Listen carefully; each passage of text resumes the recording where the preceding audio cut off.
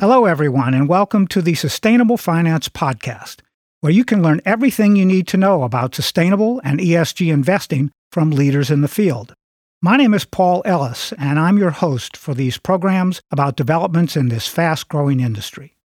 Schwab Asset Management manages over $640 billion in assets for institutional and individual investors. And in November of 2021, the Schwab Ariel ESG ETF began trading on the New York Stock Exchange under the symbol SAEF. This is good news for Schwab investors and clients who want to integrate ESG strategies into their portfolios, especially when they learn that the fund is sub-advised by Ariel Investments, a pioneer in ESG and value-based investing since its founding in 1983.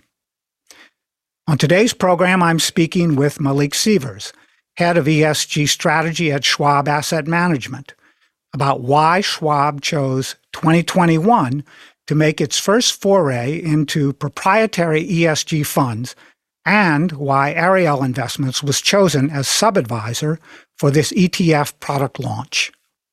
Hello, Malik, and welcome to the Sustainable Finance Podcast. Good morning, Paul. Thank you for having me. I'm very glad you could join us today. Malik, the Schwab Ariel ESG ETF is the first in Schwab's 10-year history of working with ETFs that is integrated for ESG approach. So why was 2021 the year that Schwab chose to launch this first proprietary ESG ETF? Well, Paul, at Schwab Asset Management, product development really starts with the client. So we've really spent a lot of time talking to advisors, talking to individual investors. And in the last several years, overwhelmingly, they've asked for more options to align their beliefs and values with their investment dollars. So in terms of being the right time for clients, we thought that was the first important piece of it. And certainly clients have told us that they believe this is the right time. The second thing that I would point out is working with Ariel as a partner. We've been working with them for over 20 years now, and we truly believe that they were the right partner here. When you think about the fact that they've been incorporating ESG into their investment process before it was actually even called ESG. Right. Again, a history almost 40 years.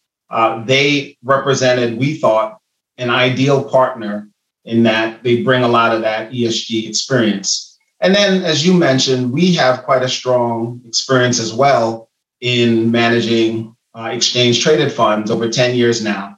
So our skills were certainly very complementary and our values were aligned. But then I think the third piece of the puzzle was that we really thought this was the right product. If you take a look at the landscape today, especially in the equities ESG space, what you'll see is that most of the offers tend to fall within large cap growth on the equity side. This particular offer that we brought to the market is focused on small to mid cap value. So we really saw this as a way to fill a product gap with an awesome partner. So those are just some of the main reasons that we looked at to say, right for the client, right time for the client, right partner, and obviously the right product. And that's why we're so excited about the Schwab Ariel ESG ETF. That's great. Thanks for that introduction, Malik. And, one of the things that I know you know very well, I've been encountering it for over 20 years first as an advisor and then as a consultant in the ESG markets, is that there are a number of misconceptions about ESG investing that are still very much clinging to the advisor community as well as the investor community. What do you find that those get raised in your conversations with advisors and investors, and what are they concerned about? I do, Paul. I mean, in my 10 plus years of working at Schwab Asset Management, I've had the privilege and the opportunity to talk with many advisors, many individual investors. And when it comes to ESG, I'd say there are a few common themes that tend to reoccur. So the first one is just this idea that if you're going to invest in ESG, it necessarily means you're going to have to sacrifice performance. Well, in reality, this is just a myth. If you look at historically the performance of ESG funds versus non-ESG funds, what you'll find is the performance has very much been in line with the performance of non-ESG funds. If you look at the ESG funds and where they fall in their respective Morningstar categories, again, their performance is right in line with the categories. So I think that's the first, and I'd say the largest theme or myth that we hear when we talk to both advisors and individual investors. The second thing that you'll hear often is that ESG investing will either lower or increase your risk overall. And I think the folks who argue that it will lower risk are often pointing to removing certain undesirable industries as a way to reduce risk. But then on the other hand, you can hear just as often investors will say, or advisors will say, that by removing some of these industries, you're actually decreasing diversification, which can increase your risk. Well, we've looked at risk, and one of the ways you can do that is just take a look at the standard deviations of returns. And here, what you find historically is that much like performance, when it comes to risk, the standard deviation of ESG funds compared to non-ESG funds are really not materially different. So again, we think the risk is very much in line for ESG funds as they are for non-ESG funds. And then the third thing that comes up all the time is you'll often hear clients say, well, if something has a great ESG rating, it must mean that it's a great firm from an ESG perspective. But I think the caution here is that when you look at the actual ESG rating firms, what you'll find is that ratings can vary pretty wildly between the different rating companies. So I think our approach is, rather than to have clients or advisors focus too much on the rating, you really have to take a look at what the client objectives are and then try to find suitable ESG alternatives that really fit that objective and worry less about the ratings. It can be a factor, but certainly it's not the only factor. The fact that a lot of the rating agencies have differences of opinion, you could take a step back and say, if the experts can't agree, certainly it's a tall order to ask individual clients or advisors to agree. So I think the bottom line is that ESG means different things to different people.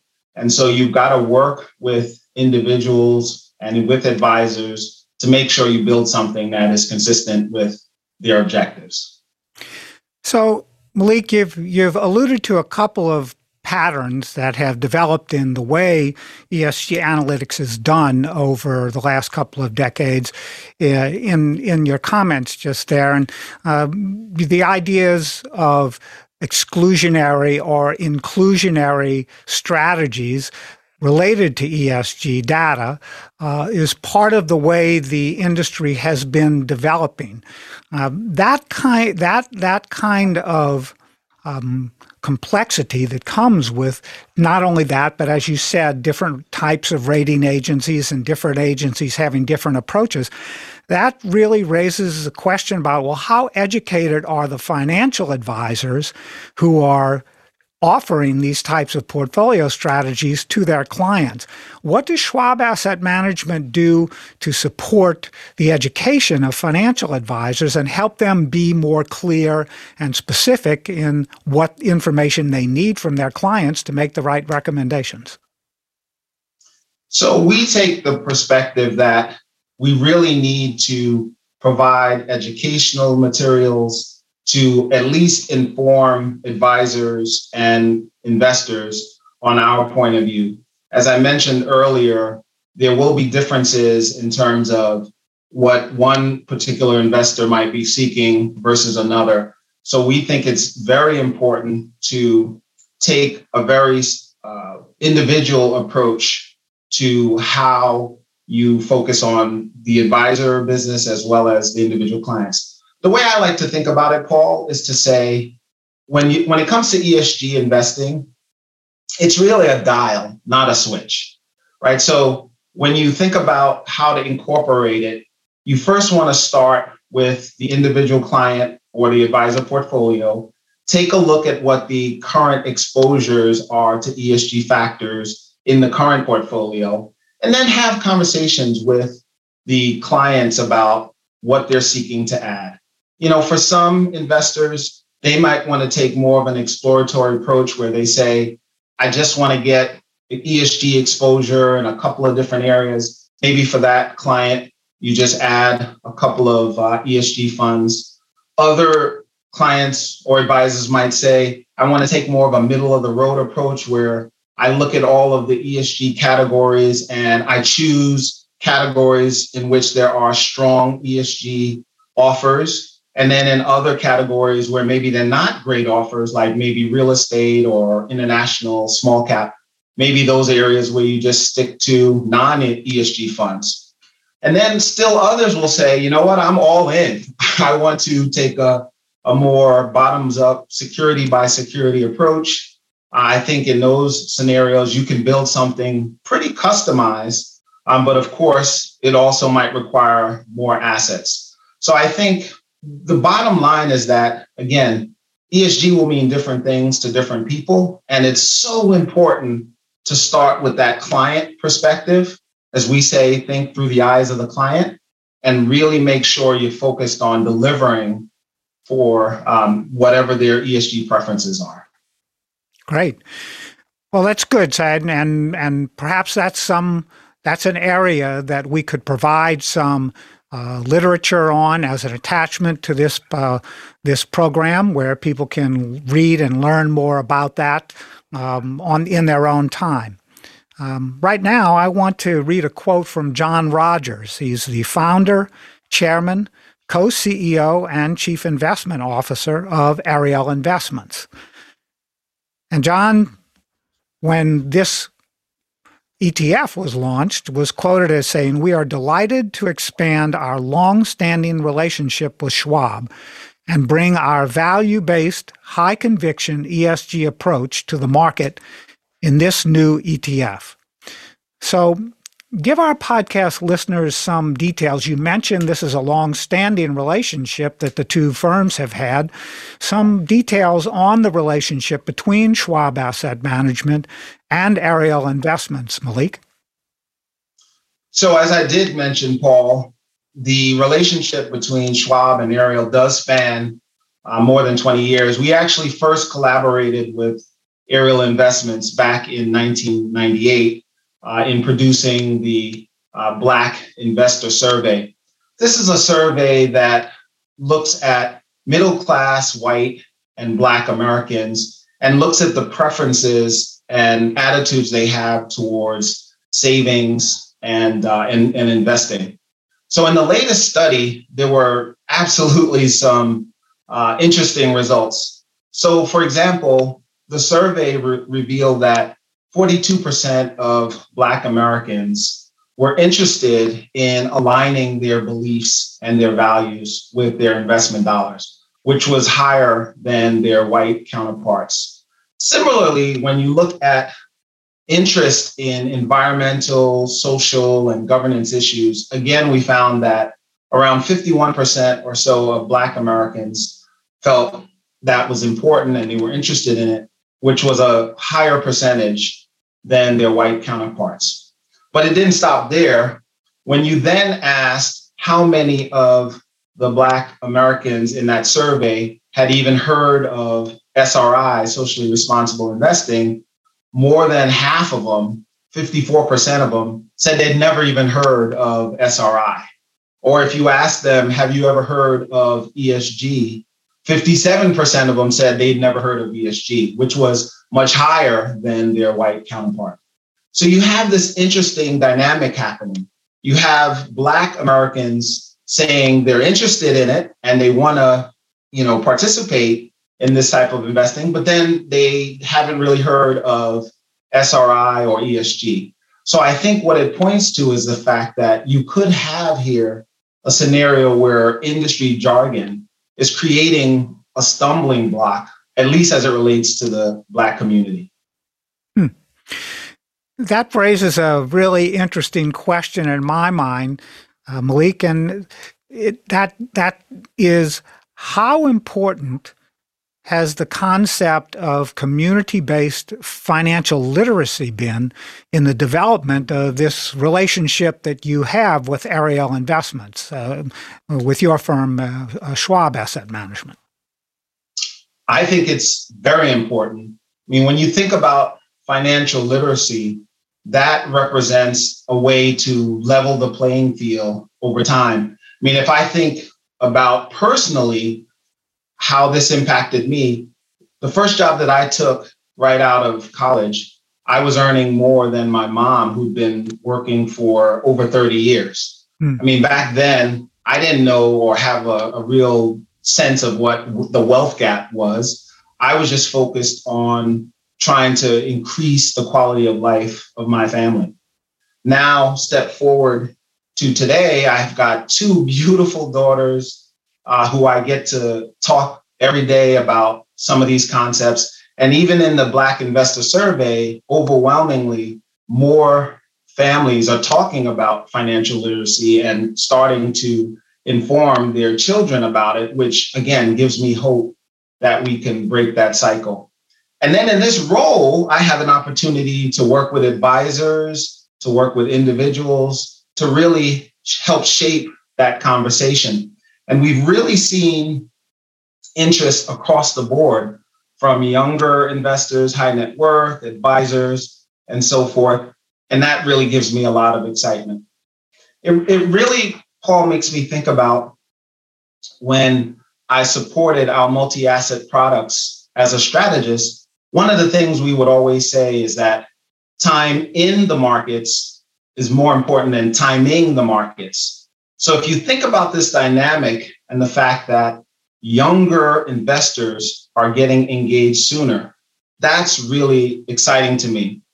Especially as you think about some of these social issues and the racial inequities, younger investors are getting engaged and they're getting invested at a much earlier time. So if ESG can continue to be that catalyst to get these younger investors engaged earlier and to stay invested over time because they're so passionate about the issues, then that's a really great outcome and an outcome that I'm very, very excited about. I couldn't agree with you more, Malik. I think we need more and more of this type of education across the board. And so I'm very excited to learn about your programs at Schwab and your intentional focus on doing this with partners like Ariel Investments. So now that you're in this role as the ESG head of strategy with Schwab Asset Management, can you tell our listeners what Schwab Asset Management's plans are for ESG strategy development in this year, for sure, and then even beyond this year? If you have anything you can share with us, that would be great. Sure. Well, hopefully you could tell from my energy, I'm very excited about all the work that we're doing to help clients. I'm very excited for 2022.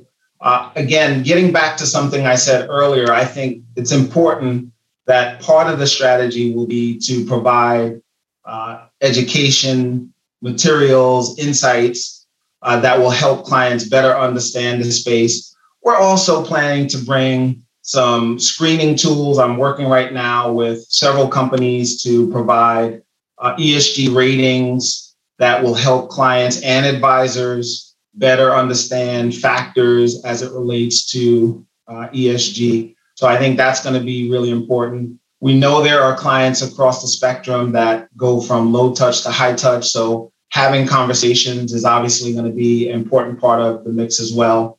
And then when you think about providing more investment choice, that's obviously another piece that I'm excited to work on.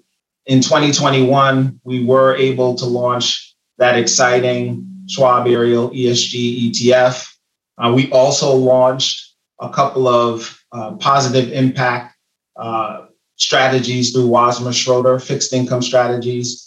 We have plans to expand that product set even further in the coming years. So I think all of the things we're doing is why I'm so excited to be in this role and to have an opportunity to add my voice to the conversation. So it's all a very exciting time. That's great, Malik. Well, listen, we will certainly come back to you down the road and catch up to what's happening later on this year, I would expect. How can Sustainable Finance Podcast listeners learn more about Schwab Asset Management's diverse ESG investment choices? And how can people get in touch with you about questions that they have about the topics that we've discussed in today's program? So I think for advisors, they certainly can get in touch with their reps if they're looking for more information. Also, if advisors or individual investors go to schwabassetmanagement.com, there's a wealth of information that's available on that site. If you're looking to get in touch with me, you can find me on LinkedIn. So that's another avenue. But again, I'm just so very excited to be part of the conversation and look forward to having more conversations with advisors and investors alike. So thank you so much for the opportunity today, Paul. Well, thanks again very much, Malik Sievers, Head of ESG Strategy at Schwab Asset Management. And to our listeners, please join us again next week for another episode. I'm Paul Ellis, your host for the Sustainable Finance Podcast.